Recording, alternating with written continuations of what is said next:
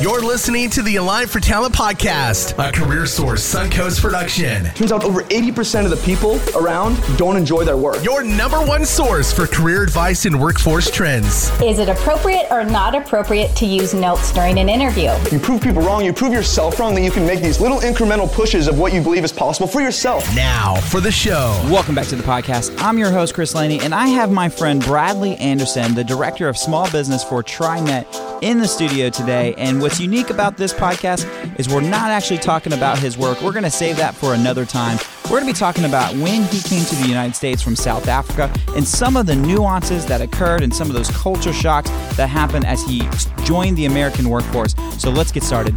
Welcome back to the podcast. I have my friend Bradley Anderson in the studio today. He is the Director of Small Business from Trinet. But you know what's unique about this podcast is we're not necessarily going to be talking about what he does every day. We're going to save that for another podcast. But I want to start off, Bradley. Again, thank you for being here. And can you just tell us a little bit about yourself and why we're here and having this conversation today? I would absolutely love to. And first and foremost, thank you, Chris, for having me on here. It is awesome to see what you're doing here for the community and to be involved in that. It's an honor. So thank you very much for that. So yes, as the accent probably gives it away, I'm certainly not local to the area. Originally from South Africa, in fact, a little town called Benoni, which is in a province called Gauteng. Try and say that 3 times over. But actually been over here in the country for about 12 years now. Came over on Christmas Eve 2006 after spending a couple months over here in the States earlier on that year, actually representing South Africa, which is an amazing opportunity. That in itself is a story for a different day, but I think what is interesting to highlight is it provides a lot of context for the call today. The podcast. The podcast. Yeah. Thank you. You know, it's funny you say that because it's not uncommon for us to call in and have someone call in, but you're live in the studio today. Woo! So it works out really great. But yeah, so the point is, a few months ago, I guess it's been a little longer than that, about 6 months ago, you helped me with another project that I was working on, and we had a conversation just about your integration into the American workforce, and the conversation went so well. I was so fascinated by some of the things that you were sharing, and I just knew when we get this podcast going, you're coming back to the studio. And so that's why I'm excited to have you here. We're going to start with this is kind of, for me, kind of the $1 million question around you coming to the United States and getting involved into our work culture. Sure. To you, what was that biggest culture shock related to working in the United States versus being in South Africa? Wow, Chris, I mean, that is it's a big question, and it's very loaded in a lot of different ways, right? You think about the workforce piece, but then there's also all the other areas that tie to that too. You think about little things as actually having a postal service that actually works, where you can actually take an Amazon package that didn't fit or it's not the right gift. There's no Amazon in South Africa? Oh, there is, but the postal delivery is a whole different story, and many people over there can relate. But the funny thing is, you can drop it in the mail, and the next day it's back at the distribution warehouse, wherever it needs to go. So there's these little nuances that you're not well acquainted to when you come over to the U.S. And specifically when you think about some of just basic laws within South Africa versus the U.S. and how you have to navigate those certainly drive a bigger question as to, wow, what else is actually different here within this country? And that could be something as simple as one of the biggest culture shocks that I had was the amount of time that people actually work over here throughout the day. In South Africa, there is something called African time, where if you get there 15 minutes late, that's fine. You typically work a little bit later on that afternoon, but people are very punctual, and their days don't stop at the end of the day. They go home and they continue working even beyond that, whereas you're typically stopped. So that, I would say, is probably one of the biggest areas that I had to get used to, was just trying to adapt to the work structure that there is here within the United States. So I will tell you, when you travel around the United States, there are, when I was in Nashville, I worked in the music industry, and there was definitely Nashville time. People show up 30 minutes late, and I would go, I've been sitting here for 30 minutes. Sounds like I need to go to Nashville. It would fit in a lot better. Well, what was one of those hardest things that you had to adapt to when you were beginning your career here in America? I think And it's not so much something I think, but more so that I can speak from experiences. Growing up in South Africa, you've got your network, especially when you start working. You've got networks, you've got acquaintances, work colleagues. You build a brand for yourself within that particular country. Once you started here in the U.S., you built an entire lifetime worth of a reputation that you've built up, and you come over here, and then all of a sudden it's gone in a moment. And that is by far one of the most difficult areas that you have to try and navigate and try and adapt to when we think about the greater scope of the culture here within the States. Well, at least that's been my perception of it. But do you feel as though, thinking into the context of living within the United States, if I've lived in this community my entire life for the most part. I've built the same brand, relationships, so on and so forth. If tomorrow I pick up and I move to New Mexico, do you feel like that? I'm going to have to build up a new network and try to promote who I am and what I do. It's similar. Yeah, 100%. And that's actually a phenomenal analogy. You think about the successes that you've had in specific areas and how when you move over into a new organization, there's always those micro cultures that you've got within specific organizations that you go into too, where they're not already acquainted with what successes you've had in the past or experiences you've had or what sort of diversity you're going to be able to bring to the table within that new role. And it's just more on a macro level when you think about the impact of different countries. Yeah. So I'm going to throw you off for a minute because this wasn't part of the questions, but you mentioned that it was 2006, Christmas Eve. You come over here, right? And you were here not too long before that, but you move over here. What was the driving force in making that decision to leave that culture behind that you just said that you built a network with, and then you decided, you know what, I'm going to the United States? What was that? Man, I absolutely love that question. So I want to rewind just a little bit to earlier that year in 2006, when I had the chance to come over to the country. And in full transparency, I had no real interest in pursuing a future here. I didn't even want to come over to the country to represent. But while I was here, the culture that this country has, the people, the opportunity, completely flipped that perception that I had upside down. I always thought that the United States was, cheeseburgers, bald eagles, and American flags. And it's nice to know that. I just started saying it's nice to know it's true. But coming over, just seeing the people and the fact that if you really are tenacious enough to go after the goals that you've put out to succeed, regardless of your upbringing or background, that's possible, that is inspiring to me. And having seen that in conversations that I had with people over here just through that short time frame earlier on in 2006 and seeing that being lived out, it was a no-brainer for me and why I wanted to leave everything I had behind in order to start a new future within the United States. That's good. That's good. What are some of the characteristics of the workforce that's different? I know you mentioned, you touched on this a little bit, that is different from your experience in South Africa. You talked about African time. What were some other things that you noticed that, this is different and I want to be part of it? Yeah, it's, the biggest characteristic that I can say is going back to what I just mentioned previously, which if you set yourself out to go and achieve a goal, provided that you put in the sweat equity, it's going to be possible within that particular position. What's interesting that I noticed in the States is that with it being an at-will workplace for the most part, of course, there's a few exceptions to that. There's no contracts that an employer or employee is tied into, meaning that what you really have to put the work in if you're going to prove your worth within that particular company. Mm-hmm. And you take that same concept and you think about the characteristics that I absolutely love about the workforce here in the United States is that there are people that wake up tirelessly every single day and they come in understanding that they've got dreams and visions, understanding that there's a hope and it's actually possible to be able to achieve that. And it's really that tenacity that they come in with on a daily basis and really execute on that I'm most impressed by. I appreciate you sharing that because so within our country, within the United States, we love looking at generational research. We talk about generations like it's a second language when it comes to the workforce.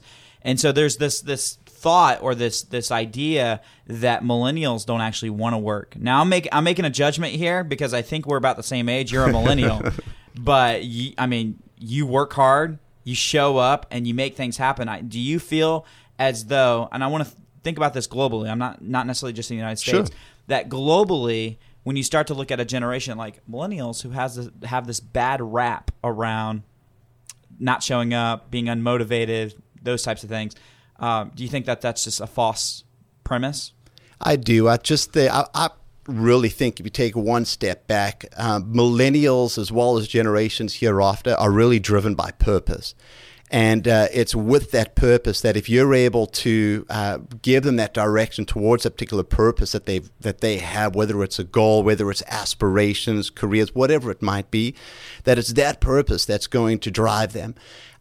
When we think about generations that have come before us, that our economy's been built on their shoulders up to this point, things were dealt with very differently to the way that we are now, and the way that communication moves just rapidly throughout the world. It really behooves us to not tap into the purpose that's really there for the workforce as a whole over here. So in your scenario, you found purpose, and you felt that you could live out that purpose a little bit easier by coming over to the States. Correct, yeah. And there's actually two parts that I would say that question drives into. First, absolutely, that purpose being behind what is it that Bradley wants to accomplish. And I was very surprised to find out that you actually reach those goals at a certain point, and then, okay, so what's next? So I found that not only does that purpose tend to change, specifically within goals, in the short terms as they build up to the long term. But ultimately, what is the goal for you at the end of the day? Is it to be able to pay your bills on a consistent basis? Is it to be able to be in a position at work that you feel fulfilled and you just want to drive that much harder for the greater good in that respect? But the other part that I find is very interesting is, and I'm actually going to pause there real quick. I want to make sure I'm on point. Would you mind repeating the question? Because I wanted to make sure I hit the second part of it. No, that's good. You found purpose, and you felt like you could accomplish that purpose easier in the United States. And so now I know from you and our relationship and getting to know you over the years that you're also a family man. I am too. And so that drives purpose as well. Sure. Providing for your family and those aspects as well. I know I've been there. And so that's where I'm at right now is community, the purpose within the community, but also the purpose of how I can provide my family and be available to my family, that work-life balance. Right. No, that 100% hit the nail on the head, and I appreciate it. Yeah, and it really was encapsulated within that first part of it. I just ran on, as I apologize. But yeah. You were getting into it. I was, man. I get passionate about this stuff. When we start videotaping this stuff, people are going to be like, man, Bradley was into it.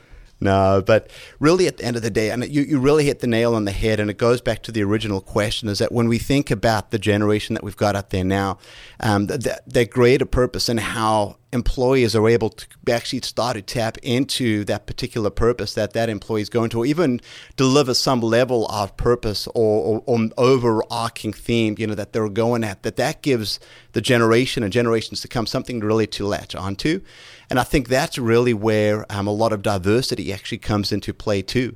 Is you think about what you bring, Chris, to the table as an example. We were talking a little bit about your experiences prior to us doing the podcast today, and just how vastly different it is to experiences that I've had in my past, irregardless if we're from the same country or different countries. But the crazy thing about it is that it's those different experiences and the diversity that you bring and I bring and all these listeners bring to the table at the end that really do drive that overall purpose at the end of the day for the community or for that individual towards their family or insert XYZ. That's good. I had once again, I'm deviating away from questions. But I love it. Education. You were educated in South Africa. Did you also receive any kind of higher ed credentials in South Africa? College, university? Yeah, so I actually I did not receive any higher level education over in South Africa. It was something that was part of the reason that I came over to the United States for. And that in itself, there is a whole culture shock that goes with that, and the expectations going from the school where I could wear, I had a set school uniform that I would wear on a daily basis. There was a set structure.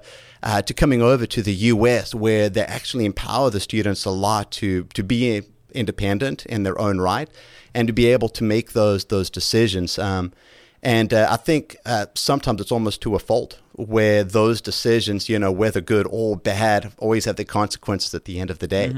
So it's really interesting even to see those differences from that standpoint. Well, and that's interesting because, I'm in the midst of having conversations with a variety of stakeholders around student anxiety when they're thinking about their futures. And so they have a lot of freedom. And the hardest thing is that transition from secondary to post-secondary, high school to college, where they all of a sudden went from having parents following up with them every day, making sure they're getting good grades, going to class, to I'm on my own. And I pick my own class schedule, maybe with a little of assistance, but I have my own class schedule. I have to make it to class on time. No one's driving me. I just got to be there. And so I've always been interested in other cultures in the fact that they have a little bit more structure with not allowing as much of that ability to kind of make your own decisions. And it sounds like that was your experience as well. Yeah, I couldn't agree more or articulate it any better, to be honest. It's interesting, as you were talking, there was a few points that came to mind. And it's fascinating because I know that in your previous project, we spoke a little bit about the impact of culture and specifically how quick one is able to adapt to a particular culture, whether it's a culture within an organization, a different state, a city, whatever it might be. But even within schooling, so you go out from high school into college or secondary, whatever it might be, but there is a culture shock that goes with that because you're right. The parents, the teachers have all given them a lot of direction in where they should go. And, it'd behoove them to not have that anxiety. If they didn't have any, I'd actually be a little bit concerned. But the important part is, and I think part of the messaging behind it is that it's going to be taking responsibility and accountability for those choices first and foremost.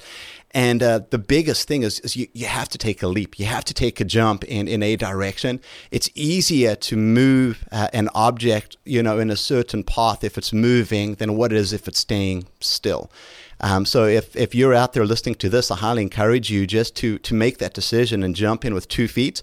And I can almost guarantee you, that it's going to be easier for you to bob and weave, per se, in the future. Yeah. I have to ask you, we got a couple more questions, and I want to make sure we get through this. The conversation is so rich right now. What things could American companies do better from your perspective, welcoming someone that's from outside the country into our workforce, our system? Yeah, it's a fantastic question, because what we're really doing is building upon what we already have. And there's no surprise that the U.S. is where it's at within its economy, within its workforce, having an all-time low unemployment rate. It's really incredible when you look at it in totality. But the one thing that I can say, and I speak this from experience really, and I alluded to it earlier on inadvertently, which is embracing diversity a lot quicker. When you think about the different experiences that folks have, different educational backgrounds, different types of upbringing, even what sort of lens they viewed culture as a whole in the past, or how they've dealt with different major issues that they've had to deal with. When you're able to be very quick to adopt those different diverse individuals, or the diversity that comes with individuals as a whole, rather, I think is the right way to say it. It's really going to surprise you with what the limit would be for your particular organization, whether it be, a business or insert XYZ example. And like I said, I highly speak that from experience. Embracing diversity. Correct. That's probably, there we go. That's the correct term. It's a podcast, so you can't say it in two words because that would color versus color, Yeah. O-U-R or O-R. Yeah, exactly. But no, that's good. That's good. And there is, I'm looking forward, and in the next couple of weeks, we have a friend of mine who focuses on diversity and inclusion is going to be joining us here on the podcast, and we have those conversations quite regularly. So you've really nailed the nail on the head, I guess. Is that the right terminology? So what characteristics of your American colleagues do you appreciate the most? Yeah, this is one question that I've thought about a lot recently. And it's got a lot to do, I think, from two aspects. I think about my peers. I think about individuals that I've worked with in the past. But most present state is thinking about my direct reports and who I've got. And I can tell you it's two pivotal pieces. One is the drive that they have and that tenacity. Earlier on, we was talking a little bit about having that goal and that purpose. Seeing them go for that. I have an individual on my team that's looking at having their first child come the new year. We have another individual that just purchased his first boat.